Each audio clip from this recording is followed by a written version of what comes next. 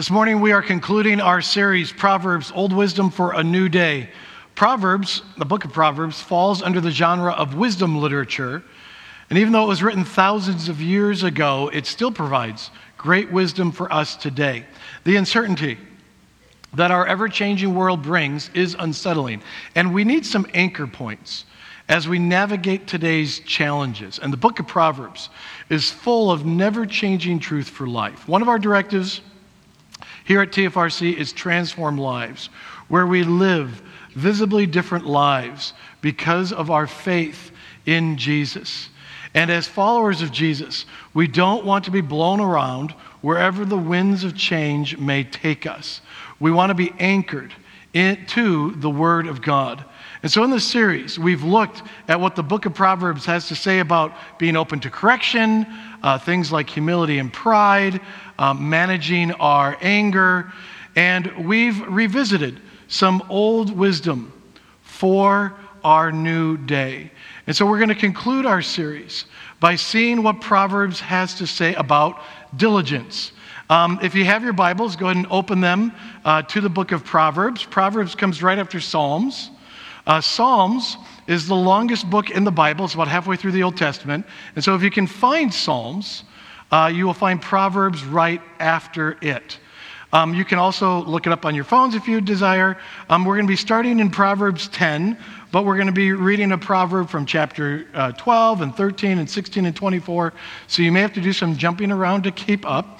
Our scripture reader for this morning is Melissa Perez. And so Melissa, please make your way on up to the podium. As she does so, I'm going to ask if you're able, please stand and face the center of the room. And we read from the center of the room to remind us that Scripture is to be central in our lives. And we stand because we believe this is the Word of God. And so, Melissa, whenever you are ready, please read from the book of Proverbs. Proverbs 10:5. He who gathers crops in summer is a prudent son, but he who sleeps during harvest is a disgraceful son. Proverbs 12:24. Diligent hands will rule, but laziness ends in forced labor.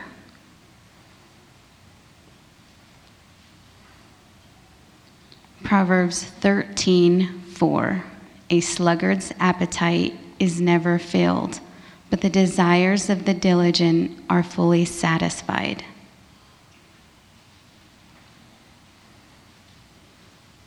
Proverbs 16:26.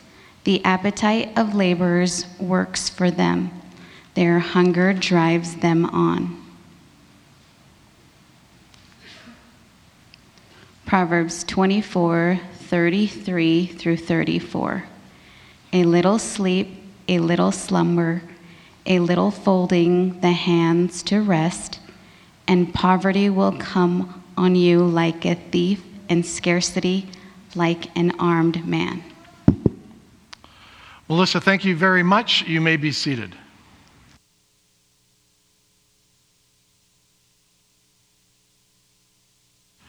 You know, I really appreciated Brett's story last week about his international flight. You know, we've all had difficult or bad flying experiences. I do feel especially bad for taller people because they just do not have the legroom that they need. But even with all the bad things that we could list about flying, it really is amazing what the airline industry has done over the years. First of all, I'd just like to remind us that we are able to travel to any part of the country in hours. You know, we could get on a flight in Twin Falls in the morning, and before the day is over, we could be at the Statue of Liberty in New York City. We could be at the Lincoln Memorial in Washington, D.C. We could be on a beach in Florida, California, or Hawaii. We could even go to places like Nebraska. The possibilities are endless. We focus on the negative of flying. So I want to invite you to illustrate this. Get a picture in your mind of what the airport looks like to you. So if you're traveling, what images come to mind of what an airport looks like? Okay, and if you have an image, I just want you to compare it to this particular image. Go ahead and put that on the screen. Okay, does your image look at anything like that? Okay, this is an area in the new Salt Lake City Airport. At the end of that hallway, there's this beautiful dining area with those glass windows. It's gorgeous. It's a great place to hang out. And to me, this picture represents the effort made to make flying comfortable. You know, airports are like malls nowadays. You know, back when malls were cruel before Amazon, there are shops and restaurants and bars and massage areas, and you can even get your nails done. They have moving walkways, and you can catch a ride on a cart if you need. There are charging stations for our phones. There are places for us to work on our laptops. And then when you get on the plane, there's a good chance you'll have a TV monitor to watch movies, TV, play games on, and then they'll serve you a snack or a drink, give you a pillow or a blanket. At night, they'll turn the lights off so you can sleep, or they'll have lights above you so that you can read if they dim the lights. All of this is to make traveling anywhere in the country in hours comfortable, because we like comfort. The problem is, some of the best things in life aren't comfortable. We have to leave our comfort zones to attain them. Things like happy marriages, or raising children, or successful businesses, physical fitness. All of these things require work and sacrifice. And the problem is, we want all of these things without the work and sacrifice. It doesn't work that way. Proverbs illustrates a difference between thriving and surviving. Surviving is doing enough to get by, and thriving is making the sacrifice and effort to attain what makes life worth living. Thriving versus surviving. Going back to Proverbs chapter 16, verse 26, where it says, "The appetite of laborers works for them, and their hunger drives them on." Or going back to Proverbs 24, verses 33 and 34, "A little sleep, a little slumber, a little folding of the hands to rest, and poverty will come on you like a thief, and scarcity like an armed man." Now, it's a common belief that some people are just more driven than others, that some people just have a natural drive to attain the things they want. And I want to disagree with that assumption for a second. I don't think some people are more driven than others. I think in general, we all have the same amount of drive. The difference is what we are driven by or driven to. If we're in sort of a surviving mode, we are driven by slumber. If we're in a thriving mode, we are driven by hunger. Now look, all of us need sleep. Some of us need 4 hours, some of us need 10 hours. Sleep is important for our health, not saying sleep is bad. But when we are driven by slumber, well, that means we just want to take it easy. A little sleep, a little slumber, a little folding of the hands to rest. We want to avoid work. Take it easy. We all know people like this. Their goal is to work as little as possible. They are always looking for the easy way out. Now, rest and relaxation are good and necessary, and there's actually a command to do these things in the Bible. It's called Sabbath. But while there is a time to rest and relax, there is a time to work. Life isn't all about just taking it easy. And what drives us to work is our hunger. Not just hunger for food, but hunger for success in work and relationships. And for the workaholics in the room, don't let your drive for work sacrifice your drive for relationship. Now, those people who are driven by their hunger are the ones that we think have all the drive. They don't have all the drive. They're just driven by something different, hunger. And that appetite works for them, the proverb says. In other words, following the hunger drive makes us work, and that work gives us life.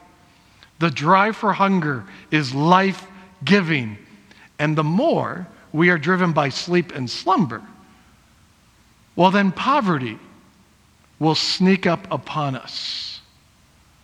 Both material and relational poverty. And the drive for slumber and the drive for hunger, they kind of work against each other. I know a retired pastor in Wisconsin. His name's Wayne. The whole time I've known him, he's been retired. But even though he's retired, that guy never stops moving. He never just walks casually. He is always speed walking with a purpose. He is always doing something. And he explained to me once why he always keeps moving. His whole life, he has suffered from something that he calls sleep attacks. Basically, anytime during the day, it doesn't matter how much sleep he got the night before, anytime during the day, his body will just shut down. And he feels it coming, and he can do nothing about it. And his body will shut down, and he will just it'll be forced him to fall asleep. And he'll sleep for about 15 minutes and then wake up. But he can't help it. His body shuts down random times during the day. He's gone to doctors his whole life. He's had every test there is to have in the book. And they can't figure out why he has these sleep attacks. But what Wayne has noticed over the years is that the more he moves physically, that he stays on the move, the less likely he's going to have a sleep attack. And when he stops moving, like to drive a car or to watch TV or to attend a meeting, the sleep attacks increase. And so he stays on the move as much as possible. And I think in a different way, that experience he has, the fact that he keeps moving to ward off these sleep attacks, is true for all of us. Because whichever drive we give into, the more that drive defines us. The drive for slumber and the drive for hunger compete against each other. The drive for slumber is for surviving, and the drive for hunger is for thriving. And so as an act of wisdom, it would be wise for us to actively pursue something good. Actively pursue something good. When we see an opportunity to work for something good, take it. Don't just give in to our desires to rest and relax all the time. When we actively pursue the good, we're thriving. And when our lives are all about taking it easy, well, then we're just surviving. Proverbs 13:4 says, "A sluggard's appetite is never filled, but the desires of the diligent are fully satisfied." Elsewhere in the Bible, it says, if you don't work, you don't eat. And that's basically the meaning of this proverb. The sluggard doesn't get what he wants. The diligent have their desires met. And there's an additional truth to this proverb. When we have an unmet need, like the sluggard in this proverb, that unmet need becomes our focus. I need this. I need that. It's like a kid at Christmas making a list. I want this, and I want this, and I want this, and I want this, and I want this, and I want this. Their focus is on what they want.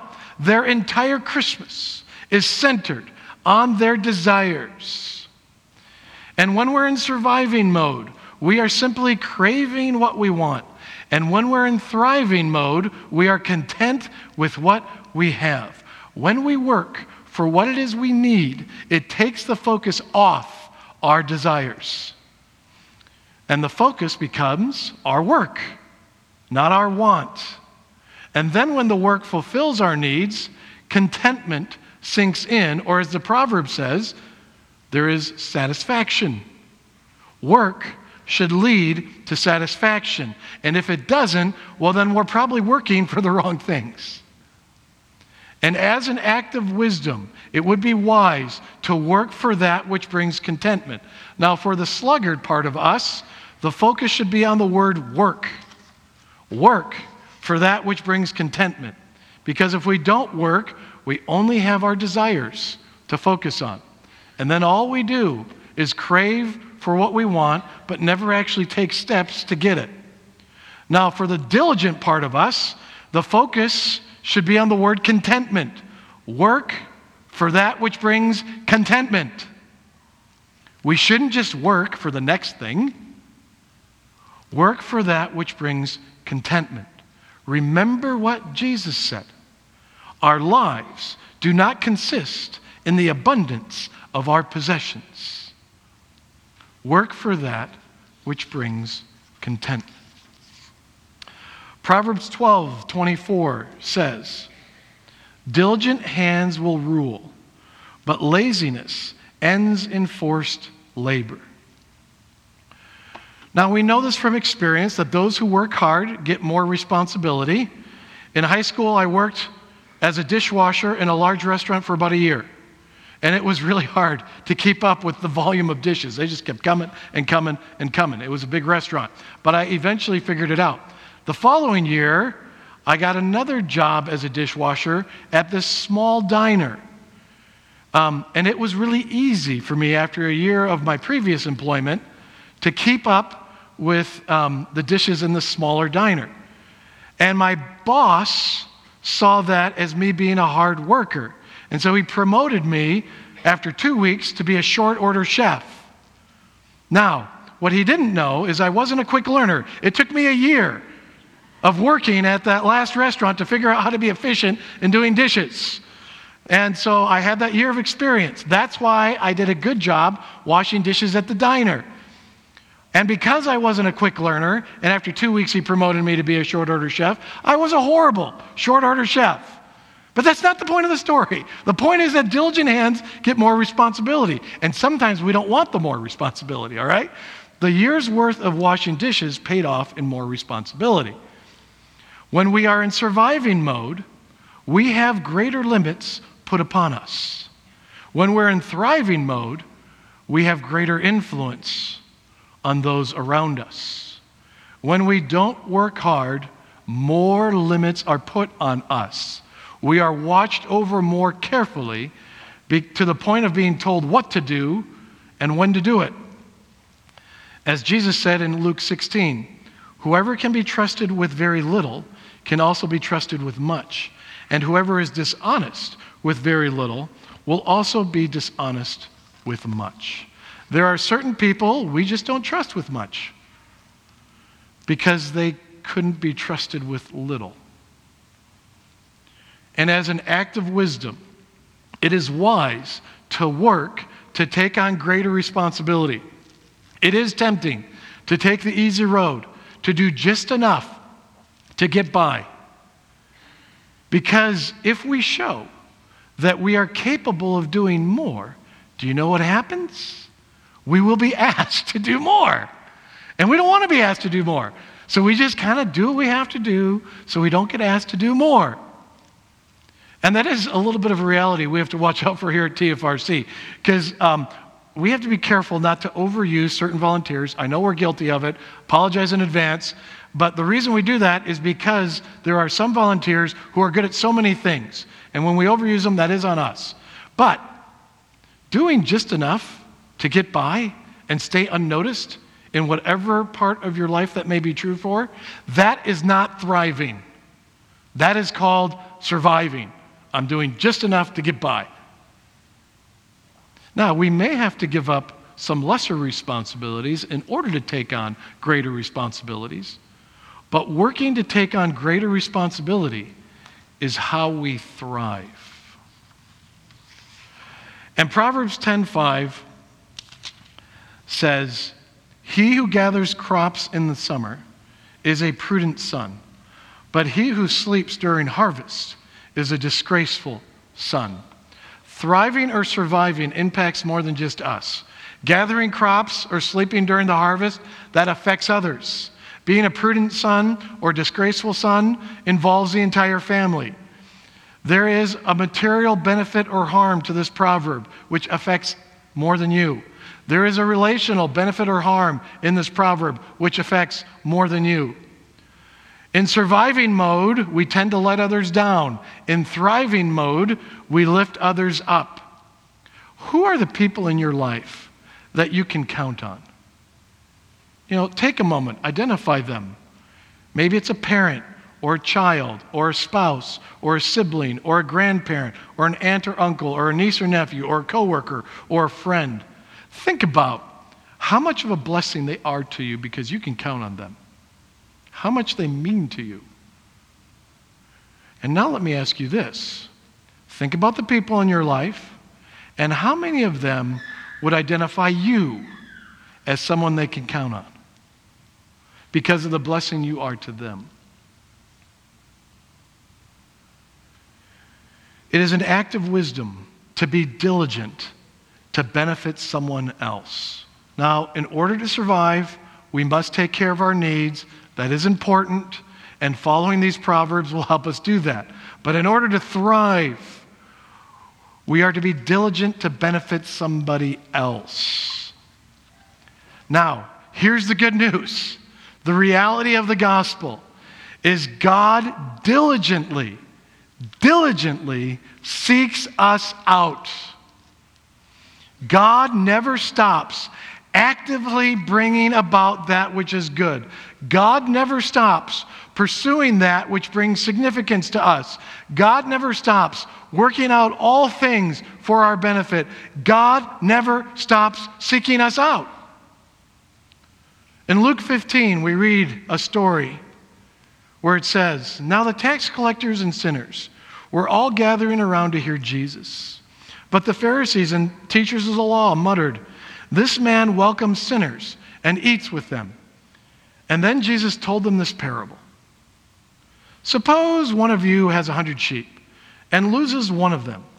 Doesn't he leave the 99 in the open country and go after the lost sheep until he finds it? And when he finds it, he joyfully puts it on his shoulders and goes home. Then he calls his friends and neighbors together and says, 'Rejoice with me, I have found my lost sheep.' I tell you that in the same way, there will be more rejoicing in heaven over one sinner who repents than over 99 righteous persons who do not need to repent." Now just consider that analogy of a lost sheep. Many of you have heard that story lots of times. Do you see the diligence in this story? The determination, the drive? First of all, if you're the shepherd in this story, the first thing you have to do is realize that you've lost a sheep. Now realize the difference is between 100 and 99. How long is it going to take you to realize, oh, I only have 99 sheep. There aren't 100 here. That would take some level of diligence. And then once you realize that you only have 99 sheep and you're missing one, well, now you're going to go looking for this one sheep. And you are going with a purpose. You're not just going to go and look around for an hour or two. You are not coming back until that lost sheep is found. And then, however long it takes, you find that sheep. And you pick it up and you put it on your shoulders. And because of your joy, you don't even notice the extra weight. And then after all of that, you finally get home and you don't rest. You go to all your friends and neighbors and you get them to rejoice with you because you found your lost sheep. Think about the drive. Think about the determination of that story. And Jesus says, that's the kind of motivation that he has when he eats with sinners and tax collectors. His passion for us. I have said it before, and I will say it again, I'm sure. But if you think that God has given up on you, you have got another thing coming. God's determination to find you is so much greater than your determination to stray, to run away. God doesn't stop. He is coming for you. It's the reality of the gospel. God diligently seeks us out. And the cross reminds us, to the extent God comes for us. God so loved the world that he sent his one and only Son to die for our sins, to die on the cross,